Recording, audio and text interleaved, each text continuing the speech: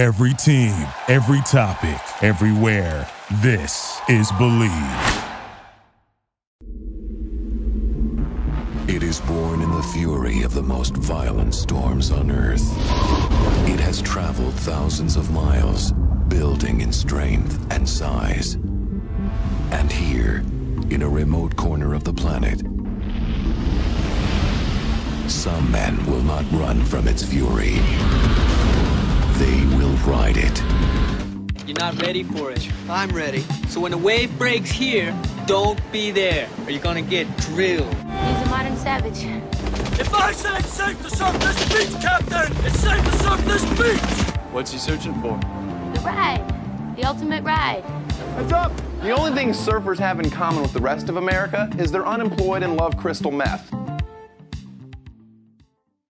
Today, we're fortunate enough to be joined by Sean Murphy from Waterways Travel. I've known Sean since we were, probably in junior high school, and I've probably had some of the best waves of my life based on the trips he's put me on. I'm sure there's many surfers out there that claim the best wave they've ever caught was probably based on what Sean was able to provide them. So, yeah, thanks for coming on, Sean. Yeah, my pleasure. I was just going to say that's actually the most rewarding part of my job is that I get that call almost daily from somebody returning from a trip and calls me up and gives me a play-by-play on the very best waves they've ever had of their life. And at one point, I want to say, look, I'm really busy right now. But the other hand, I just love hearing it so much that it makes my day. It never gets old. Do you ever get tips, though, where somebody like sends through an extra $1,000 or something because they got the best waves of their life? No, we've got a few bottles of wine here and there and things like that. Never $1,000. Yeah. a couple gift cards. There you go. That's not bad. Yeah, that's a pretty cool thing. But I guess on the other side of that is you have to be really tuned in on what the surf's doing too, because people are going and you guys are sending out reports and obviously partnering with people like Surfline and them, because it can be, predicting surf is probably one of the hardest things to do in the world. It's, definitely not an exact science. And as we all know, those forecasts seem to get downgraded. Those couple of days leading up to the big forecasted swell always gets downgraded. And I give that information to people all the time. Like they'll call me up 10 days out, and say, oh, I'm going here. Can you look at the forecast and let me know what I'm looking at? And I always start off with, if the forecast was to remain exactly as it is today, this is what you should expect. But the likelihood of that happening is very small. So why don't you call me back like 2 days before you're supposed to go, and we'll have the conversation again. So Sean, what was the sort of origin of Waterways? Take me through the very beginning. What was, and I don't even know if I even know this story, but if I'm not mistaken, your family's in travel. Correct. I'll give you the short story at least. My educational background is in accounting and finance, and I thought I always wanted to be an accountant because I've always liked math. Because there's a right and wrong answer. I didn't want to go get educated on something that was applicable theory. Maybe. I did like economics, but all these theory, political science, all these other theory-based majors, I was worried about going to college and being able to apply it when I got out. So I wanted to be an accountant. Math problems was always my specialty. So I did that, got out, went to work at a CPA firm, did my couple years, took the test, was getting into the grind, wearing a suit and tie, going to the office every day, and fairly quickly realized that I hated what I was doing. And I was super distraught and didn't know what to do. And I quit my job and I floundered around working for small accounting firms here and there for a little while. And then I went to work for my dad, who had a very large tour company called Brendan Tours. Was a company he started back in the late 60s, late 60s, I think it was. And I went into the accounting department there and was getting groomed up to kind of take over as a CFO. And they had, there was an accounting department of, I think it was about 10 people, and they were doing somewhere upwards of 50 million a year. So it was a pretty decent sized company. My brother was vice president at the time, and it became again clear that if everything went the way it was going to, I would one day be working for my brother, and my older brother, who I love dearly, but Did not want that to strain our relationship. And as much as I kind of enjoyed being part of the family business, I was still very much 9 to 5, looking forward to my time off. And I was taking advantage of some travel perks at that point through that industry of traveling all over the world and surfing. And this would have been in the early 90s. And, I was going to places like Tonga and even Samoa and El Salvador, Nicaragua, and all these places back then when it was pretty much off the beaten track back then.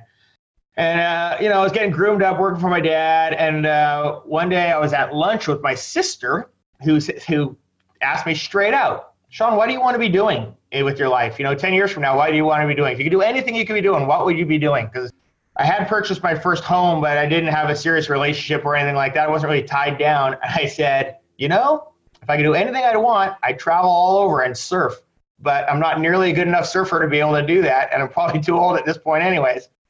And she was the one that suggested to me that I start a surf travel company and talk to Dad about using some of the connections he had with the airlines, which back then were critically important, much more so than they are now, because this was pre-internet.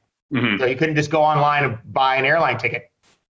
So I put together a pretty nice business plan and presented it to my dad. And my dad, who said surfers don't have any money and they're never going to be able to afford to go anywhere, said, and I'll quote him, he said, I'll lend you the $20,000 you're asking for to get started, but when it fails, you will come back and work for me and stop complaining about having to work all the time. I said, okay, I'll take it. So I took $20,000 from my dad, a 10 by 10 office space, and I had him paid back in 9 months. Wow. And never looked back. Incredible. And can you remember the first package you sold, to where and what it was? The first stuff we started doing was Costa Rica, kind of fly drive programs in Costa Rica. But I was very fortunate in my early days to start getting into the South Pacific. So my real core original product was Fiji, Tonga, Samoa, and the Maldives. And my relationships that really paid off and got us to where we are today is I got to give a big thanks to Dave Clark and John Roseman at Tavarua, because I started handling their business very early, which gave me inroads to an affluent clientele. So that was really, affluent clientele who traveled a lot. Those were the guys back then. And I also I was always enamored by the Maldives, and I was trying to sell that as a package. But there was this guy down there, you probably heard of him, Tony Hussein, who really wasn't interested in doing business with some guy from the United States he didn't know. Super nice guy, but just like we work with Australians. I have a relationship with somebody in Australia I work with. So thanks, but no thanks. So I got on a plane and flew down there. I just went down and met him and talked to him and started hanging out. We hung out for a couple of weeks. And at the end of that trip, I came back with one of my most valuable relationships, which still stands today, with his children, because he has passed.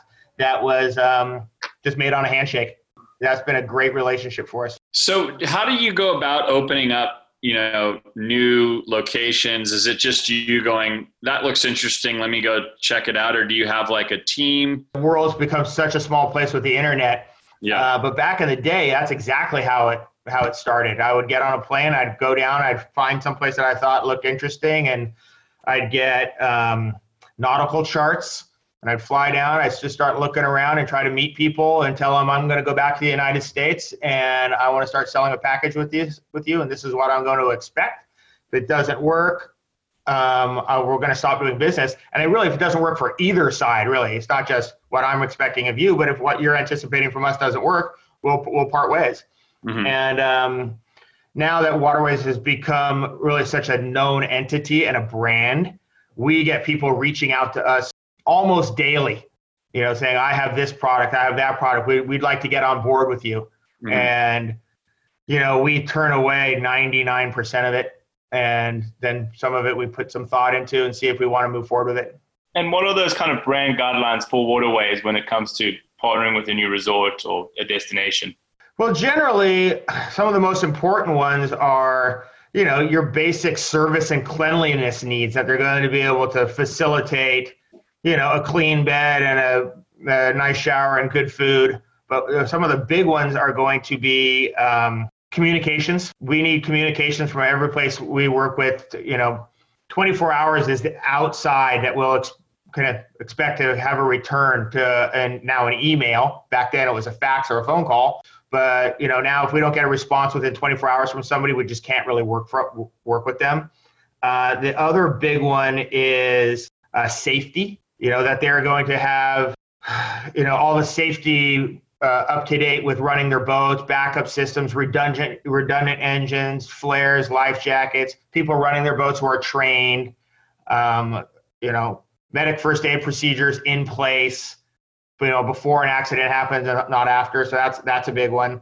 And really, I'd say the very biggest one, and the one we have dropped more people we've worked with than any other, is that what I can't have happen is I send you, Damon, or Chad down to, Nicaragua or something like that, and you're having a great time sitting at a table with a bunch of other people, some of which might not have booked through Waterways, and you find out that they got it cheaper. If I ever find out that somebody's selling something cheaper than we can sell it, we can't do business. Because I can't have you go down on an inexpensive trip to El Salvador and find out that some guy that just walked down the driveway got it for half price, because then when you want to go on that trip to the Maldives, you're going to think, God, I would have done better if I didn't go through Waterways before, so I'm not going to use them this time. So that's really the one that is a hard and fast rule. And has that been difficult trying to keep up with the internet? Because essentially the internet has undercut so much, so much of the travel business. Basically, yeah, it has, but not so much, because I've got really solid relationships, or Waterways has very solid relationships with everyone that we do business with. If they're going to offer a special, we're happy to offer that same special. And usually if they're offering a special, it's because they have extra space they need to fill, and they're light on occupancy or something. So I say, look, if you're cutting your rates to get somebody in there on those dates, let me know. As long as we can offer that same thing, I'll cut my margin that we take too. I'll cut it down to just, whatever it takes to pay us to handle a reservation. We don't necessarily need to make money on it, but if you're offering a 20% discount, maybe we'll take a 50% discount on our cut. So they appreciate that relationship with us. And, another one is that, and we're very successful at this one as well. If we book you down to someplace like Macaroni's Resort, and then you want to go again next year, a lot of times, because we don't have an exclusive with Macaroni's, you might call them up directly and go, hey, I want to come back down. And they have a system in place, so they'll know that we booked you the first time. They said, you know what, we really appreciate you want to come back down. We see you came down through Waterways the first time. We'd like it if you go back through them again, unless for any reason you had a problem with them.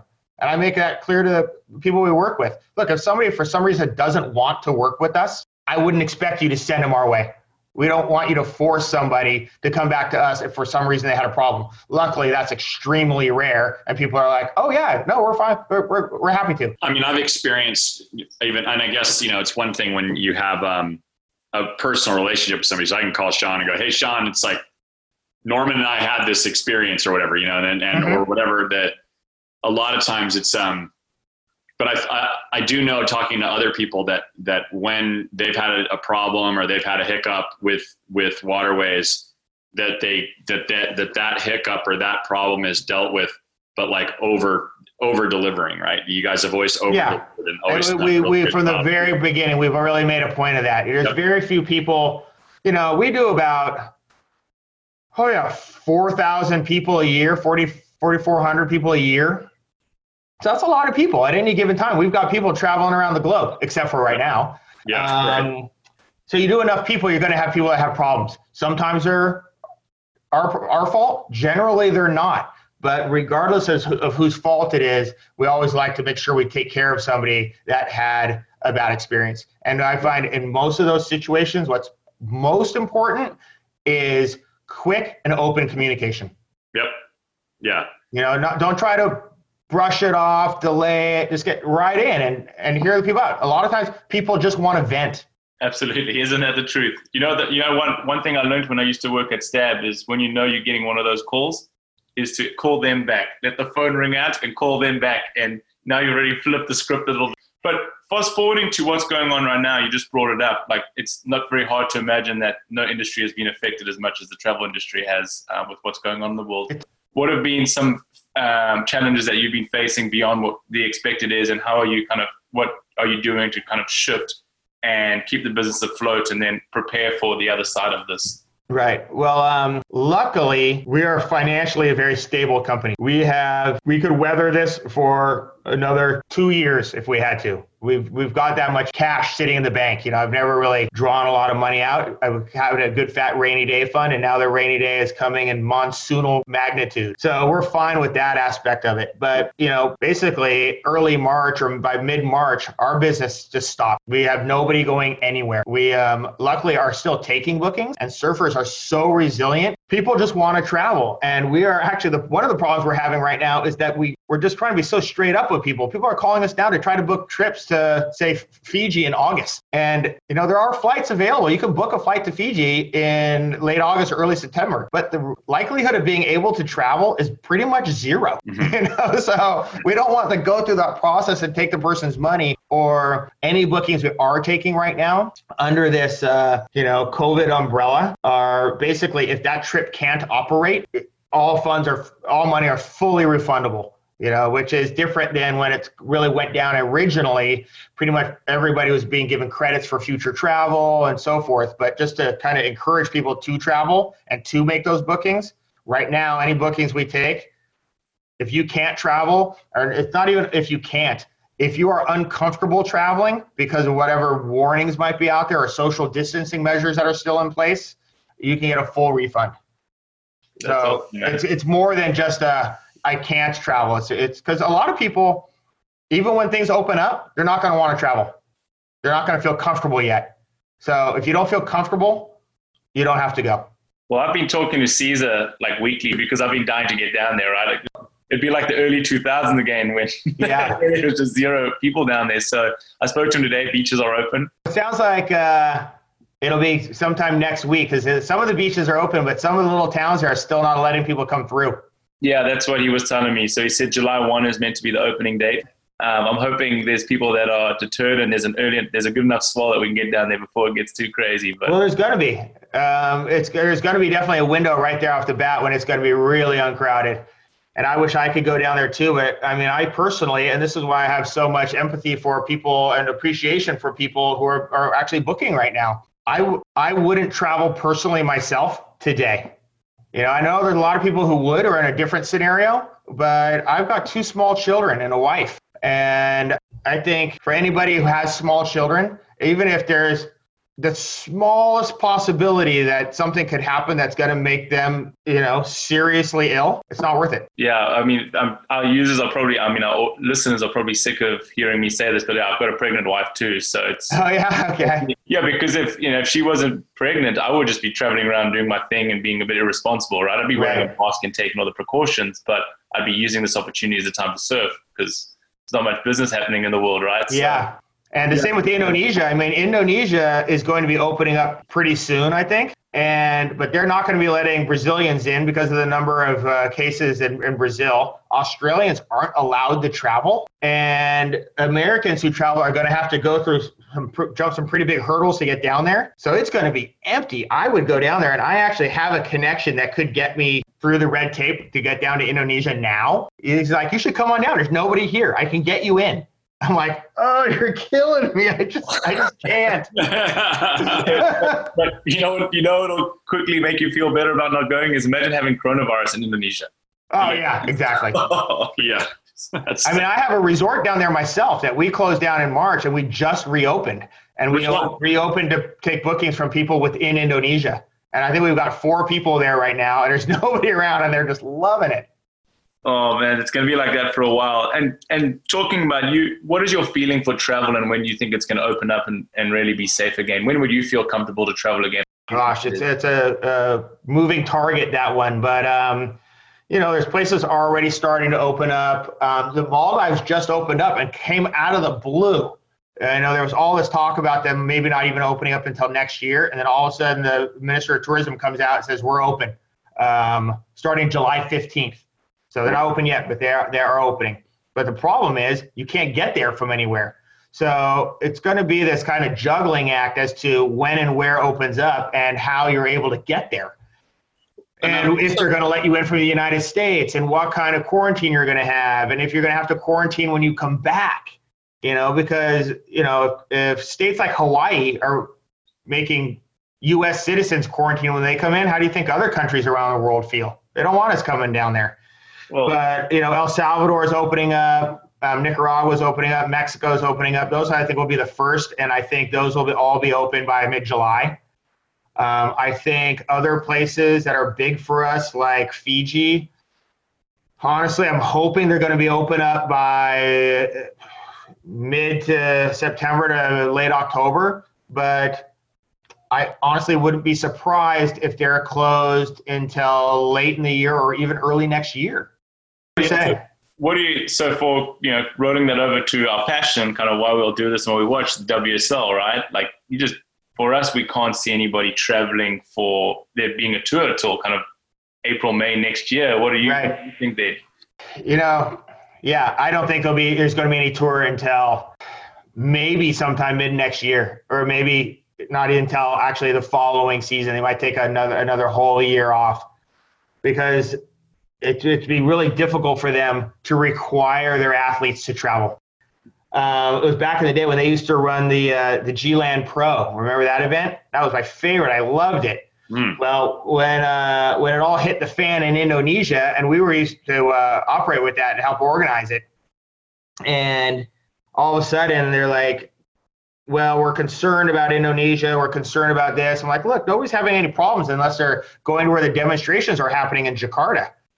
And they're like, yeah, but when they finally pulled the plug, it came down to, as an organization, we cannot require our athletes to travel there when there are State Department warnings.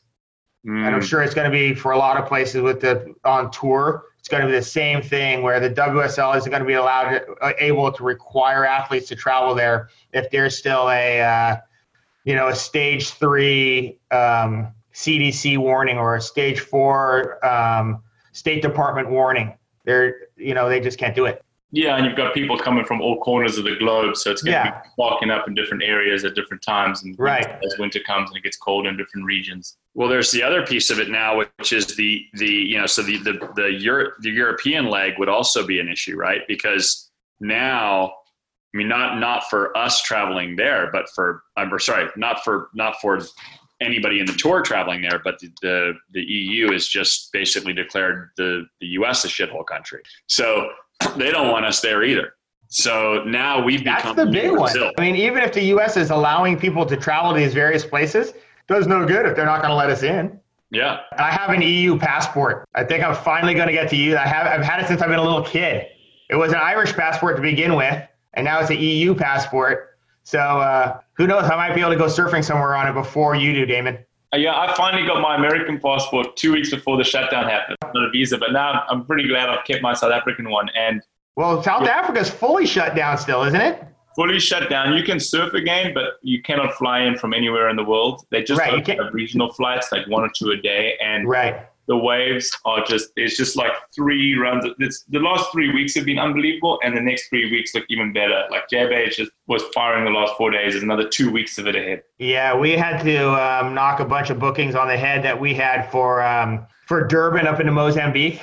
And the people were super cool. They wanted to go so badly. They kept trying to push their trip date back by like a week at a time. This is more than a week at a time kind of scenario we're dealing with here. We got to start looking at this time next year. And now, in any kind of, essentially there's a great recession happening, and it's especially coming, right? We're going to feel the effects of this thing for the next kind of 6 to 18 months. Are you looking, there's going to be a lot of resorts that'll be looking to shut down or going to be really struggling. Are you looking to make any gains here? Is any opportunities popping up or possible investments for you to? I actually haven't reached out to any, but there's been a couple I've been looking at. There's some of the yacht charters having a real hard time that aren't coming back. People that have brick and mortar investments, I think, are a little bit more prone to really doing what it takes to ride it out. So but there are some opportunities, and I don't know if you follow them at all. There's a company, I'll give them a plug here, International Surf Properties. You know those guys?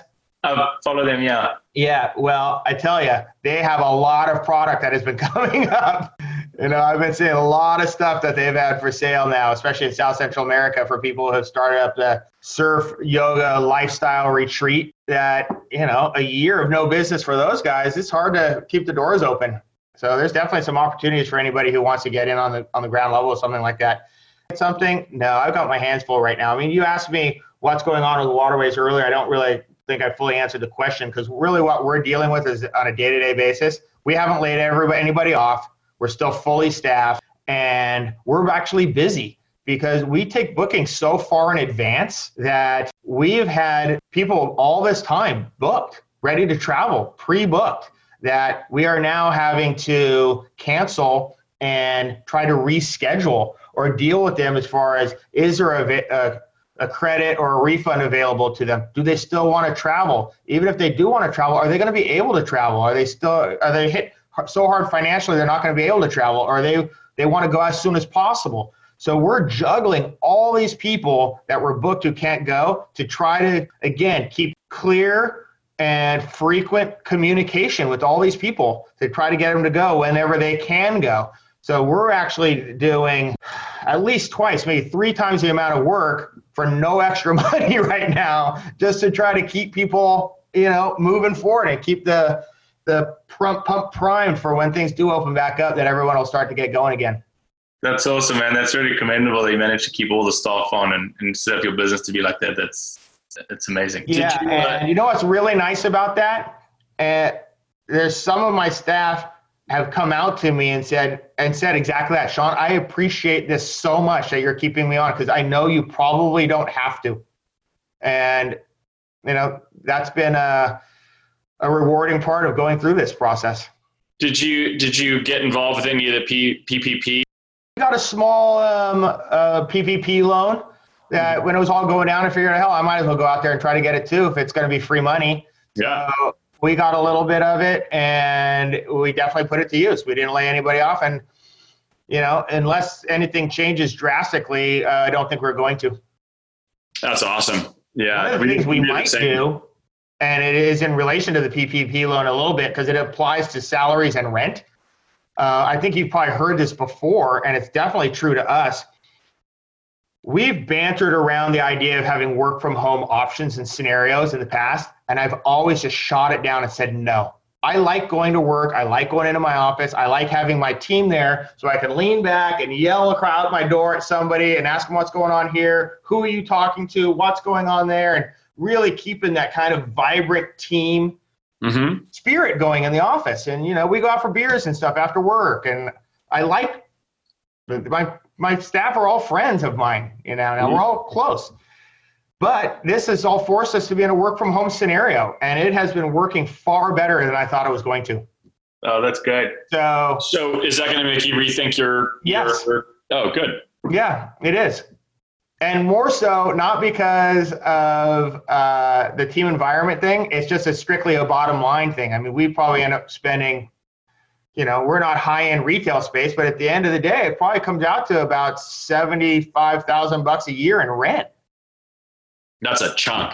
That's a chunk. That's a proper chunk, right? Yeah. If we could cut that down to $35,000 a year to have a little smaller, more storefront space that we rotate staff through, that'd be great. So switching gears a little bit, Damien and I were talking a bit about the idea of these surf spots and sort of being like how Tavarua made Cloudbreak private for a while before there was that sort of rebellion. Where do you come in on that sort of exclusive access piece? And I think you can speak a little bit more. Yeah, I think it's been a pretty hot topic, the privatization of waves, right? I've been to Costa Point, I've been to a couple of them, I've got to experience them, and from the outside, I'm like, every wave should be open to everybody. And then I go there, I'm like, this is amazing. There's 4 of us out and the waves are bumping. But I'm sure you've had that. Has there been a bit of a moral dilemma, but here and there, and kind of how you guide people? Very much so. And in the earlier days of Waterways, when we were kind of the only ones doing travel to a lot of these remote destinations, for example, El Salvador, we were really one of the first people doing any kind of numbers of travelers into El Salvador. we would never book more than 8 people at a time into an area of El Salvador because we didn't want our clients to go down there and go, oh, there's 35 people out here. What's going on? You guys all booked their waterways? This is jacked up. So we kept our numbers really small.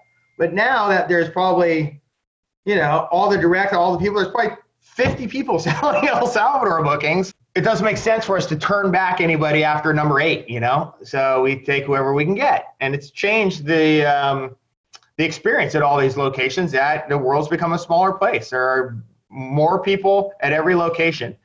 Like you, I feel if you can get to a spot and surf it, you should be able to do so without anyone giving you a hard time. Having said that, I do feel that there are reasons and an argument for places like the Maldives, for example, or Papua New Guinea, and there might be 1 or 2 others, that as a country, they could say, we have a resource here, and we are concerned about our indigenous population, and we don't want to see the NEOS, for lack of better description, surf slums develop where people are coming in and living with local families and changing the way they've been living for hundreds of years into what, I don't know who's to say if it's better or worse, but to change it, dramatically. And for a country to say, we feel that we have a saturation level to offer the type of surfing experience that we would like to offer, to manage that, I don't think there's anything wrong with that. They do it with trekking in Nepal. If you want to go up to Mount Everest, you can't just go. You can't just go there and walk up there.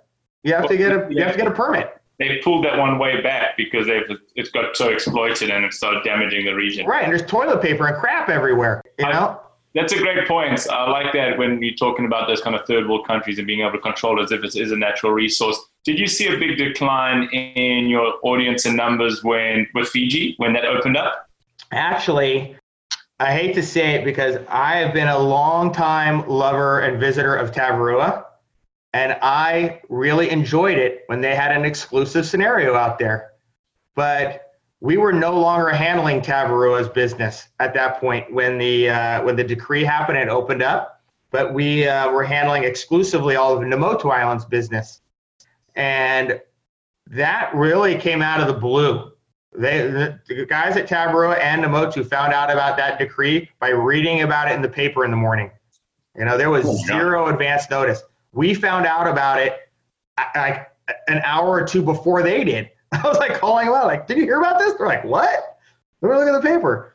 And Tavarua got into a situation because they had so many high-end clientele kind of controlling the weeks, week in and week out, that a lot of those people were totally frightened away by it and they said, oh, we're not coming anymore. And they had a huge percentage of their clientele just drop out overnight. And that's when, I'll never forget it, I was actually on the way to Indonesia. I was driving to the airport and I got a call from John, Rick, and Dave all at once on a conference call on my way to the airport. And I love all those guys, but we didn't talk regularly at that point anymore, other than when I would go down there surfing. And they're like, Sean, you know what's going on? I'm like, yeah, like, well, we want to talk to you about picking up and seeing if you could, take over our reservations and get us our occupancy back up. And I said, well, I've got about an hour to get to my flight right now, taking off. But I'll tell you, the answer is yes, for sure. We got to work out the details. And that's how that went. I went on my trip to Indonesia and came back. That was in 2010, and came back and ironed out the details on it. We've been handling their business ever since. Has the experience diminished? I'd say no. And to a big degree, I think it has almost gotten better, which is odd. I never thought I would say this, but I go down there still every year. I do 2 weeks every March, and I have days where I'm out of cloud break when the swell is small and it's howling southeast winds and it's crowded and people are aggressive. I'm like, God, I can't even get away. I get all frustrated. And then I'll have days on that same trip when there's 3 or 4 guys out and it's pumping and I feel like I'm living the dream. You just got to pick your times and pick your target, and it's still great. And you're the only one. You're looking right at restaurants, or tabby rights right on your back door. But most of all, what has really changed And again, my vision has changed because I am now a father of young children. There's a lot more non-surfers going down there now, and a lot of people bringing children of all ages. And as far as an experience for children, especially if you're able to bring them year after year so they get to know the Fijian people and see the turtles hatching and learn how to snorkel and learn how to surf at Kiddie Land and get out there for your first time, get pushed in on a soft top. It's become such a fantastic, well-rounded experience down there now that the demand, they're having their best years. They are having their best years ever. Now, last year was their best year ever, I believe. That's amazing. Yeah, I went first time last year, and it's the best place I've ever been. I stayed on the mainland and just boated out. I was on the budget trip, and lastminute.com too for a big swell. And I must have surfed. I surfed one day at probably 2:00. It was 6 to 8 feet, and there was 3 of us out, and we were standing in barrels for 4 hours, and both islands were completely full. And it's got that rotation, right? Everyone surfs. By the time they go home back to the island, they have a big lunch, they sleep the rest of the day until the evening. On this last trip, I was down there and I was with a friend of mine who's not really a charging surfer by any means. He can surf a little bit. And we went out fishing, and we brought boards with us on the boat. The two of us went out fishing, and on the way back, because the swell was super small, on the way back, and there was some wind issues, I'm like, let's swing by Cloudbreak and see what it's like. We pull up there and look at it. There's nobody out, and it's like inconsistent, shoulder high, and glassy and peeling with nobody out.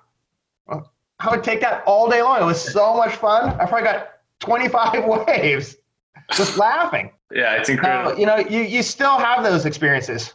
Yeah, I've been looking at land there since this thing's been happening, but that land rule that they made makes it really difficult for anyone. Yeah, where if you want to look at land, I don't know if you looked at it all, and it's probably a little bit more expensive, but it's on Malolo. Yeah, it's insane, right? So Sharon, the woman that owns Billabong that used to own Billabong in South Africa, from J-Bay, her and Gordon and all those people they bought. I think where Kelly does too. They all bought the land and they bought these crazy resorts on the other side of Malolo. Right. Yeah, but here's the thing. And I actually own property in different places around the world that I purchased a long time ago because I had this dream that I was going to have all these houses in different places around the world and just go surf and stay at all my houses in different places around the world. But now, again, that was early days and pre-internet. Now you just go rent a house when you go there.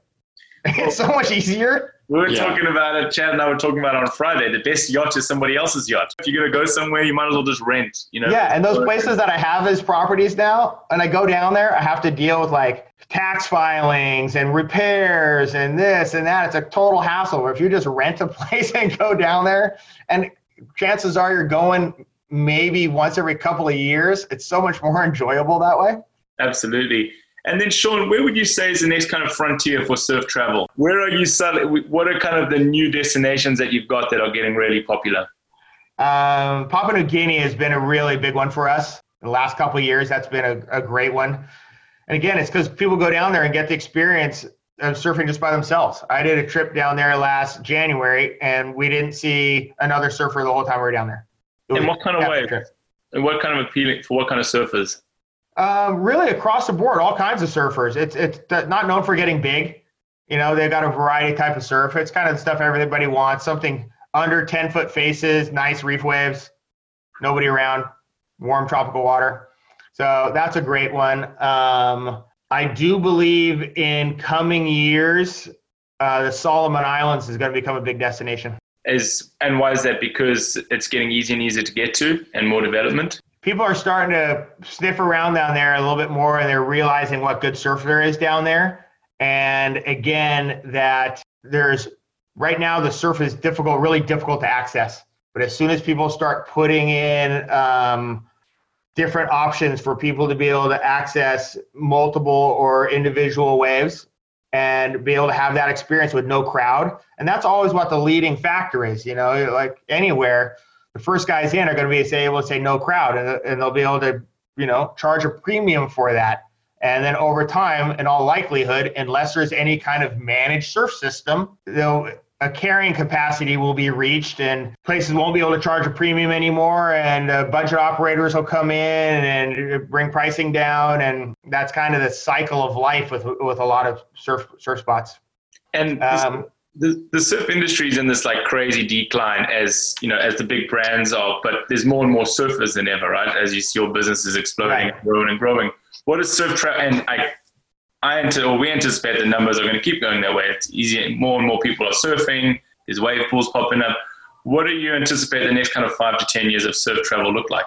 I don't think things are going to change dramatically from where they are now. I do think the number of surf travelers is going to continue to increase. I mean, surfing has got a very nice, healthy appeal to it now. Very different than it was when I first started. It's now kind of a family vacation that the people will take. And like you said, all these surf pools starting up. I think in the next 5 years, we're going to see a lot of options for surf pool access and surf pool experiences, where it won't just be a day. You'll go out for 5 days and spend 3 days surfing maybe multiple different waves.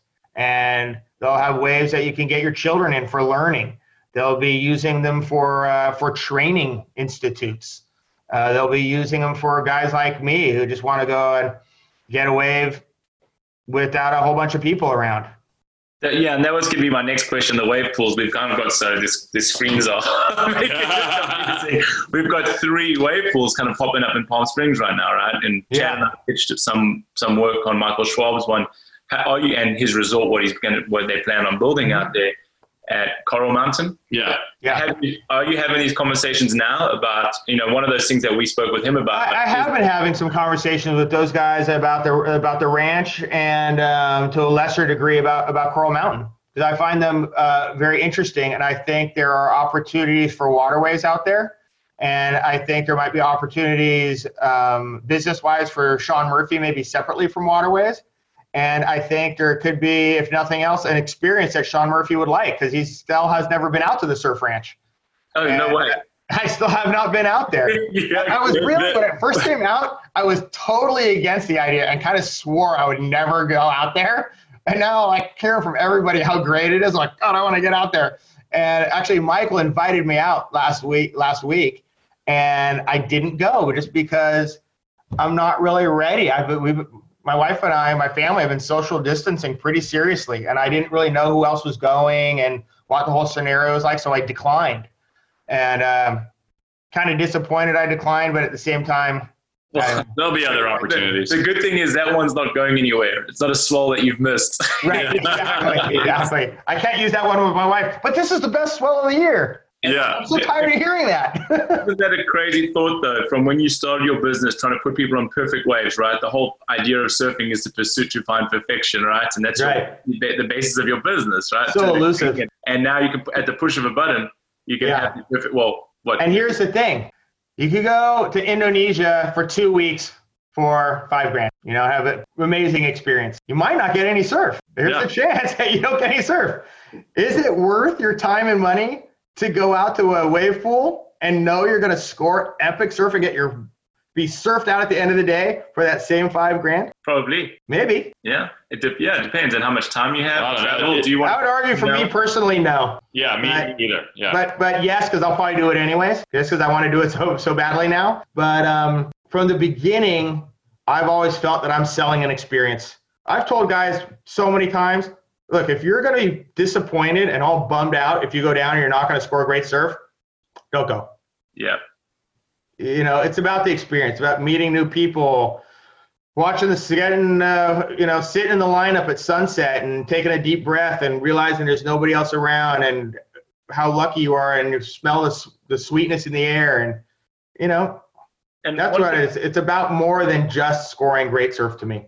That's why I've done surf trips and had terrible surf trips, and I'll go back to that same location. I had a great time, and I know it was Mother Nature who just did not smile upon me, and next time might be better. And one of the things that's great, one of the things that Chad and I always talk about, and any advice that we give people starting businesses, or whether you're in the service business or selling clothing, whatever it is kind of putting your consumer first, right? And hearing you speak sounds like you've really done that. Like you tell guys, hey, it's kind of like opposite to what running a business is, telling people, hey, don't travel. The waves are going to be bad next week. Yeah. We do that all the time. And, a perfect example, From the beginning of the Maldives, we were the first one selling any kind of Maldives from the United States. We wouldn't sell travel there from late October through March 1st. We just wouldn't do it. The chances of getting good surf down there that time of year is really slim. And now we've kind of increased our window. And for some places, we will sell year-round down there, because you definitely can go down and get small, clean surf with nobody around in January. But we'll be really upfront with people about what they might expect and what could easily happen. You know, it would be beautiful. You know, they'll say, oh, I called up so-and-so, like our competitor, and say, they said that it's beautiful. Conditions are great down there that time of year. Like, yeah, it'll be beautiful. It'll be dead glass. It's going to be flat. I don't know what you want to hear. But isn't that amazing, turning away business and how it's built brand loyalty right through the years and becoming a trusted source? Yeah. I would say every year, maybe 70% of our business is from people who've traveled with us before. An incredible retention rate. Yeah, which is huge. And a lot of people have been traveling with us for 20 years. People have been traveling with us for 20 years. I ran into a guy last year. Where was I? I think I was actually in the Maldives doing an outer atoll trip. And we produced a tank top way back in the day, like Waterways Travel t-shirt, and had listed all the destinations on the back. And a buddy of mine did it for me. And I proofed it and didn't catch it, but he spelled chili wrong. He spelled it like a IE, like the soup on there. And the guy still had the sweatshirt. He's like, I still got the sweatshirt. You know, chili spelled wrong on here, right? I'm like, yes, thank you. It's still coming back to haunt me. You should get, if you hung on to that sweatshirt, there's a free Waterways travel. Yeah, exactly. Anywhere you want to go. I was about to say, that's worth trading a trip for too. Yeah. So how are you now, like, what do you find to be the most successful marketing tools? Is it, you just said it's 70% retention. How are you getting new customers? What's up? Like most people, you know, we're really going down the social media avenues and, you know, blog posts and trying to do co-op with people on marketing based around content. Yep. As opposed to banner advertising or magazine advertising. We held in on magazine advertising up until really last year. It just wasn't paying off, I don't think. I like being in the magazines, and more so than anything, I like all the guys that work at the magazines. Yeah. So I kept doing business with them, kept placing ads, and the ads kept getting cheaper and cheaper. But at one point, it's just like, you know, we've got to try to tailor our budget, pay more attention on where we're going to put our ad dollars. And we got into doing a lot of banner advertising, and we still do some banner advertising, but you know, those aren't paying. People get served so many banners all the time that those weren't really working out as well as we would hope. So we're still doing a combination of banner advertising and social media. And we're finding a lot of our newer clientele are coming from our paid social media that's reaching people who aren't already following us. Right. Yeah, isn't that amazing, right? You can go target this demographic of people, hyper-focused on them that have shown interest in going to this destination. Right. And I hated the idea. And again, I fell into it because I had to do it. You just have to do it to stay in business. But I'll use the example. My wife and I were going up to Mammoth. I looked at the Westin up there online. And then everywhere I went, Westin was serving me advertising. Everywhere they were doing that, you know, following me around the internet. You know, we basically had to start doing that. And that kind of stuff pays off. Yeah, absolutely. Unfortunately, it's a necessary evil. Word of mouth marketing will still be the best marketing there is. Somebody that's had a great experience and refers you guys, but that's the way to reach a new audience and build your audience. So yeah, we're finding out that works really well. And one of the things that really works well, but unfortunately is generally too expensive for us, are the kind of the non-endemic publications. You know, if we can get in like a Men's Journal or something like that, that is a much more, throws a much more broad net. You know, because if we get an article in Surfer Magazine, not that everybody knows who Waterways is by any means, but a lot of people do. You know, people who have Surfer Magazine have seen our ad in there in every issue for the past 25 years. So we're kind of reaching the same people. Where when we reach out to Outside Magazine or something like that, somebody will be reading that and go, oh, my grandson is a surfer, or my so-and-so, and they pass it along, and it gives it somehow more legitimacy than being in just a general mainstream surf publication. Yeah, it's a third-party endorsement, right? That's not familiar with them. Do you get the same thing as the Shapers, though? It's like, give me a bro deal, like, come on, bro. That's the reason we don't handle the tour. In the very early days, we started getting all the team managers and stuff. Oh, you want to handle our guys? Let's go. We're on the tour. And at first, we're like, yeah, totally. And then we realized they always want a deal for everything, and they're 10 times as much work as anybody, because you deal with the athlete, and they'll tell you one thing, and then you deal with the manager, and they're like, no. They do another thing, and then they can get money from one person, and then the guy will get knocked out of the contest early, and he wants to come home and change his ticket and not come home back to LA anymore. Now he wants to go to South Africa instead because he's going to warm up there. You're like, So no, we don't deal with those people. As much as we love them, I don't want their business. What's his name that's handled their travel for so long? He's the U.S. guy. Lasky? Matt Lasky. Yeah. The headaches that he's dealt with over the years. He can have it. The big home in Bel Air. Yeah, he can have it. Yeah, that's funny. Matt Lasky. Yeah, Matt Lasky's done all the surface travel for like since I've moved to the U.S. 10, 15, 20 years. Might be a different dude, but the dude named Matt Lasky owns the house next door to me here. Oh, really? Might be him. Might be the same guy. Huh, maybe a Westways Travel? I don't know. I don't know if he's a travel. He just owns the house. He's the landlord over there. He called me up. He's like, what's this Waterways? He's like, we're Westways. You can't use it. It's too close to our name. You can't use our name. I'm like, Westways? Isn't that the name of the AAA travel publication? He's like, well, yeah. It's like, so did you take their name? No, we just have the same name. And then I stopped it. But actually, Matt and I have a pretty good relationship. I like that guy. Yeah, he's a good dude. What about, so who are you competing with now? I mean, you don't have to say their names, but do you have some like, because we don't necessarily need to give oxygen to anybody you don't want to. I'd say our biggest competitors, if you want to call them that, I'd say would be World Safaris in Australia. The world's a small enough place that they could go. You could book through somebody in Australia. But for the most part, for our best product, we have an exclusive on it. So if you want to go there, you have to come through us. That's kind of our bread and butter stuff. And these other people just can't sell it. So is it competition? Yes, because they'll be offering something similar. Yeah. To whatever area it might be. But, one of the things, and there is definitely competition. There's a lot of competition. I mentioned when I first started, I had an inroads on airline tickets.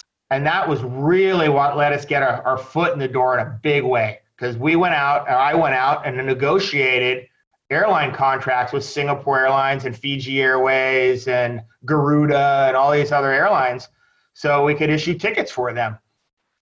So we put the land and air package together. So it made it really easy for somebody, because there was no internet, to book it with us. Now, with everyone able to buy an airline ticket so easily online, it's enabled, resorts to kind of do stuff directly themselves much more easily. But it's also allowed somebody who just goes, I'm going to start up a surf operation, and I just won't sell air. I'll just sell land product, and I'll put something up on the internet. And there are so many of those guys have popped up, and most of them have gone out of business. A really popular model for a while was, I'm going to start a website, and I'm going to reach out to every surf travel operator around, or surf travel resort or camp or whatever it might be, and let them post on our site, basically like a little page or an advertisement, and I'll charge them $250 a month. And we're going to get this big reach. So a bunch of people said, let's say I have a resort, Nebrala Beach Resort. I can pay that guy $200 a month. I get this many views. Okay, I'll do it. It doesn't cost me much. And if this guy can get, 300 properties, advertise at $250 a month, he's got no overhead. And that's easy, but there's no service, and the guy doesn't know what he's talking about. It's just like the Yellow Pages, there's nothing behind, there's no substance to it. Right. So a lot of those places have started up, and most of them have folded. Yeah, because you have a bad experience with one of those, and there's nobody to call. Right. And with the airline, there's still a situation, and we should do more. The one area I fall short on, especially on our website, are testimonials. We don't have nearly enough testimonial feedback out there. But for example, when this COVID thing happened, and this happens all the time in different areas, things shut down in Fiji really fast. And there were people struggling to get out of Fiji. And there's people that got trapped for a long time. And I was actually in Fiji. I was on the second to last flight out of Fiji, actually, when it all went down. And my office went crazy. They were working 24 hours a day, rescheduling everybody that we had booked and working with the airline directly and calling them, make sure we got our people protected and got them out of there. And we were able to make all the changes, as opposed to people who just booked their ticket on Expedia or whatever it was. They were trying to do it themselves. We got this one guy, I shouldn't say his name anyways, but he was he was from San Diego, and he was on Tavarua. I was there on island with him for the first time, and he was spending a second week. So his return flight was canceled, and we had to get him on a flight basically the day after. He was on the last flight out of there, where we were able to change his flight. And he sent us this email saying how he went out, he called our office, let him know the problem, saw that we were on it. He went out and had one of his best surf sessions ever at restaurants, and came back and his ticket was changed and it was all fine, and he came home. And it was other people freaking out, trying to get on the internet on their phones while they were down there, trying to figure out how to get their flights changed, and having no luck, and having to go to the airport and stand in line at the airport. And that's the point of difference then. The point of difference really is that concierge level service that it's almost it's endemic to old school like travel agencies, where you just didn't have to think about that stuff as the consumer because you weren't booking it yourself. You would call a travel agency and it would almost be like a whole tour was booked for you. So it was like whenever I've used your service, it's been the same sort of thing. Like when we went down to El Salvador, and it was the sickest trip, but there was like crazy stuff happening and still everything was just managed and we didn't even know about it. Yeah, the person who books your trip at Waterways puts their 24-hour contact cell phone number on your documents. When you leave, you've got their number. If something goes wrong in the middle of the night, you can call them up. They can log on remotely from anywhere. Everyone's networked into our system and we can take care of it. Luckily, it doesn't happen that often. Maybe 8 or 10 times a year, we'll get a call at 3 o'clock in the morning from somebody who's stuck somewhere, something's gone wrong, or, and we're able to take care of it right away. What's the craziest what did you say, in 30 years of business, since the early 90s you've been in business? Yeah. What's the craziest experience you've had with a guest? God, I mean, we've had some pretty horrific injuries for people that we have had to, evac out and stuff like that.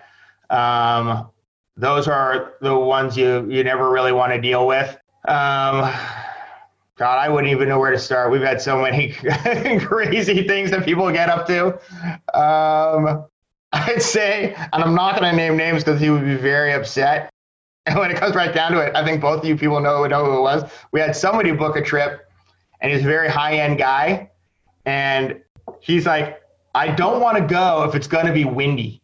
I don't want to go to this place if it's got, I just can't deal with wind. I'm like, well, it's a peak of the season, but they get wind, but you're going to be there for 10 days. So you're going to score it. It's going to be good. It's not going to be windy, is it? I'm like, probably not. It's not particularly windy time of year, but it's Mother Nature. We don't know. So he pays to go on this trip to Indonesia, to a very nice place in Indonesia. And he flies business class and he takes a friend of his with him. He gets there. I'm sitting in my office. And the phone rings, and somebody answers the phone and says, hey, Sean, it's so-and-so on the phone. He wants to talk to you. I'm like, I thought he was going to Indonesia. He should be there about now. Has he left yet? What's going on? I pick him up on the phone. He's all, dude, I'm down here. I just got here. I'm like, how long have you been there? He was there 3 hours, right? And he had to travel planes, trains, and automobiles to get to this spot. He's been there 3 hours. It's all freaking windy. I'm looking at the surf forecast. It's going to be windy. I just can't stand it. Get me out of here. I'm like, dude, to get you out of there, we're going to have to get a boat to come pick you up, to bring you back to Padang. That in and of itself is going to cost you like $3,000 plus changing your airline tickets. And you're not going to get a refund on your stay and everything.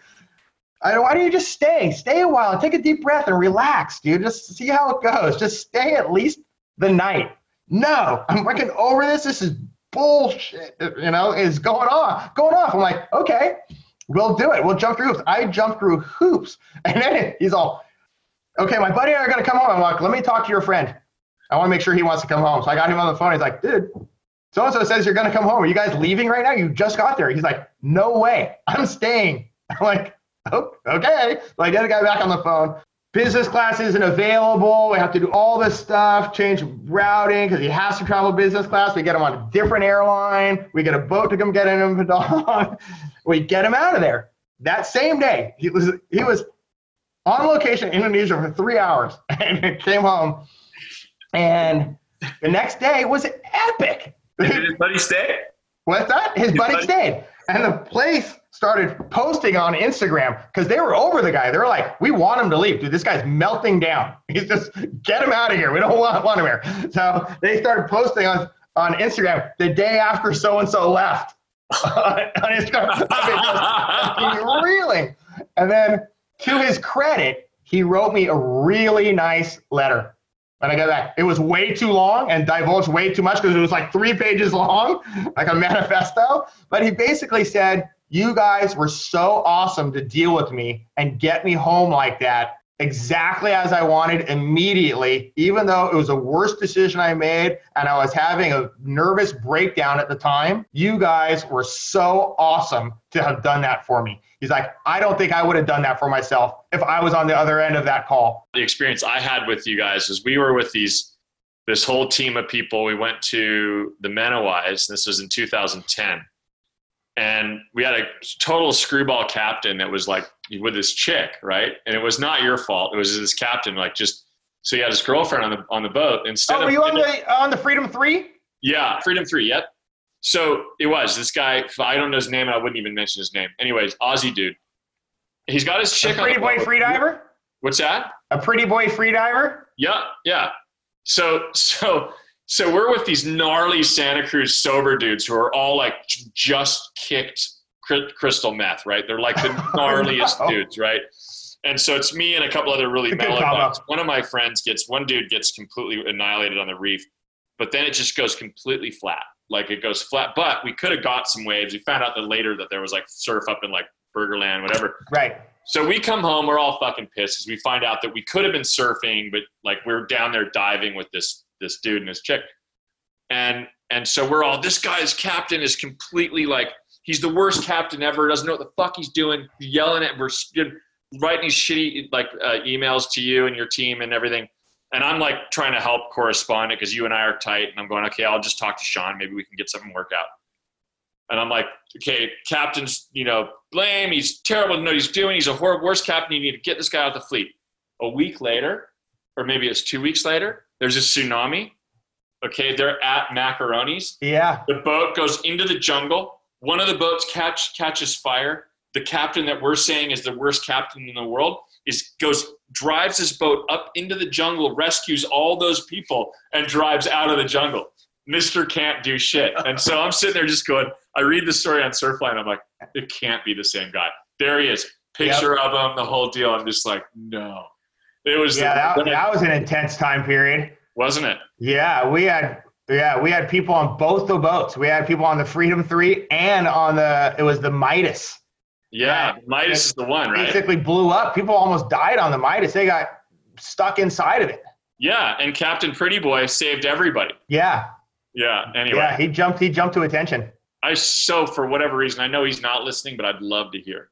I would love him to hear this podcast as a coup, that guy. But what a hero. But yeah, you must have dealt with some crazy people that have set up these resorts and these captains and that through the years, because it takes an extreme kind of person to discover pirates. And explore. Yeah, it does. It really does. And especially with the boat captains, I mean, that's a really hard gig. And things have become more professional over time, but especially in the earlier years, those boat captains were so salty. I mean, and imagine picturing yourself, if you were just somebody who enjoyed to have some beers with friends, being on a boat, people were on vacation every day wanting to have beers. God, How do you stay sane? Yeah. I had a tough, I went my first time, I went, I think 14 on the Indies Explorer around the Ments, and we had a crazy boat captain too. He just tormented me the whole time. And you'd be like complaining that we were on the trip surfing and like, the lineup was crowded with just us and dropping in, and we had one, and I'm actually going to mention him by name, Albert Taylor. He was a legendary captain, great guy. But we had a group of high-end guys from Huntington Beach on the boat, and the surf was small, and they were just ripping Albert apart in the Mets. Like, why can't you get us surf? Why can't you get us surf? We know this place has got surf. We should be going here. I heard from this guy we should be going here. Albert's just like losing it with these guys. It gets to the last like 3 days of the trip, and the surf picks up and he starts bombing, and it's super good and really big, and the guys won't paddle out. Albert just ripped into him and made one of the guys cry. These were like 45-year-old men, and Albert just ripped into them to the point where they came in a day early. So when they got home, they were furious with me and said how they don't care what the experience is. They never deserve to get berated by boat captain like that, the whole thing. And I had to go, I had to say I was sorry over and over and over and over again and make good. And I got him a discount on another trip with a different captain and everything. But that kind of stuff happens. I think the lesson is treat your customer right? And no matter how crazy it gets, you guys have it's the bottom line. And I think it's all about. I treat everybody as if it was myself. Probably treat them a bit better than you treat yourself, right? Because you're more of a logical person. Yeah, I treat them as if I would want to be treated. Put it that way. Right. I have a small group of friends that I socialize with I've been friends with since grade school. You know, we're still a tight group of guys. And I think I'm one of the only ones who has had this job for as long as I have had and who still really enjoys what I do. I really enjoy what I do. I don't go and I'm going to work. I'm like, I got to go to work. So that's the lesson, right? I'm like the luckiest. I tell people all the time, I'm the luckiest guy in the world. Well, but as you made your own luck and to some degree, and I think, and that's sort of the lesson here is to just follow your own sort of authentic vision, you know, something that really, and it's not easy to have that. The reason you're successful, and the reason that there's not many of you is because there was a vision there. And that's something that's, you know, unless you can see that before you start the business like you've started, it's there wasn't anybody before you doing it. As your dad said, surfers are a bunch of bums. They don't have any money. I think we have it on here. This is it. From day one, and this is on our 2020 calendar, from day one, we've relived this. Our mission statement is we take the gamble and guesswork out of your surf travel holiday while at the same time providing the best service and value for your travel dollar. Print it up in everybody's workspace. Yeah. A big piece right next to their computer. Well, that's what you're doing. I don't want to hear you complaining about somebody who's trying to give us business because they're difficult. Yeah, that's right. And because they all are difficult. I mean, at some people are more difficult than others, but You know what? People aren't necessarily trying to be difficult. It's just who they are. Yeah. And to us, so many things seem easy. For anybody who knows how to do something, doing that thing is easy. For us, all my staff have been to Indonesia and Fiji and so many times. It's like, you know, second nature going there and going through the trip. For somebody who's never done anything like that, the thought of going to Simeulue Island is like, whoa, it's so gnarly. They want to make sure all their I's are dotted and T's are crossed. And we got to appreciate that. Well, Sean, I really appreciate your time, man. It's been really informative, and a big congratulations in order for you that you're still doing this and that you have socked away so much money. Yeah, thank you. You can hang out for a couple of years, and it's, I mean, otherwise you wouldn't have been able to do that if you weren't so successful. So, well, I'm going to give myself a shameless plug. Yeah. I have involved with another company called AMA Waterways, AMA Waterways. Okay. And we do river cruising. Cool. All over the world, mostly in Europe, the Rhine, the Rhone, the Danube, the Moselle. We also do Vietnam, Cambodia. But that's the one that more so pays my bills. And you've been able to, you know, starting in surf, you were able to see an opportunity, right? And then go down that. You saw that kind of thing getting bigger and bigger. That's a whole nother big different story, but it was actually my dad who hit my brother and my two sisters and I over the head with an opportunity. And you jumped on it, and it's what you say now basically funds the rest, funds the fun side. Yeah. Incredible, man. Well, thanks so much for your time, Sean. Yeah, great catching up with both of you guys. I'd love to see you guys and catch up with you guys for a beer sometime. It's been way too long. Yeah, that'd be awesome, man. Just say when, even if we got to get masks with the straw through the bottom. I think that's the new invention. That you need a mask with a little porthole for a straw and a microphone for a phone. Yeah, I seen the cigarette at the side. You could dual purpose. You'd have one cigarette hole, one straw hole. And a microphone for the phone. We need to not put this part on the podcast because I think we just $300 put up mask. a $10 million idea. Yeah. All right, we'll catch up with you guys. Thanks. All right, buddy. Later. All right. Bye. Bye-bye. Thank you for listening to Believe. You can show support to your host by subscribing to the show and giving us a 5-star rating on your preferred platform. Check us out at Believe.com and search for BLEAV on YouTube.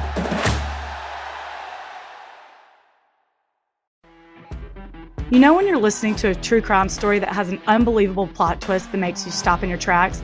That's what our podcast, People Are the Worst, brings you with each episode. I'm Rachel. And I'm Rebecca. We're identical twins who love true crime cases that make you say, didn't see that coming, and we hate the people responsible for them. Listen to People Are the Worst now on Apple, Spotify, or wherever you get your podcasts.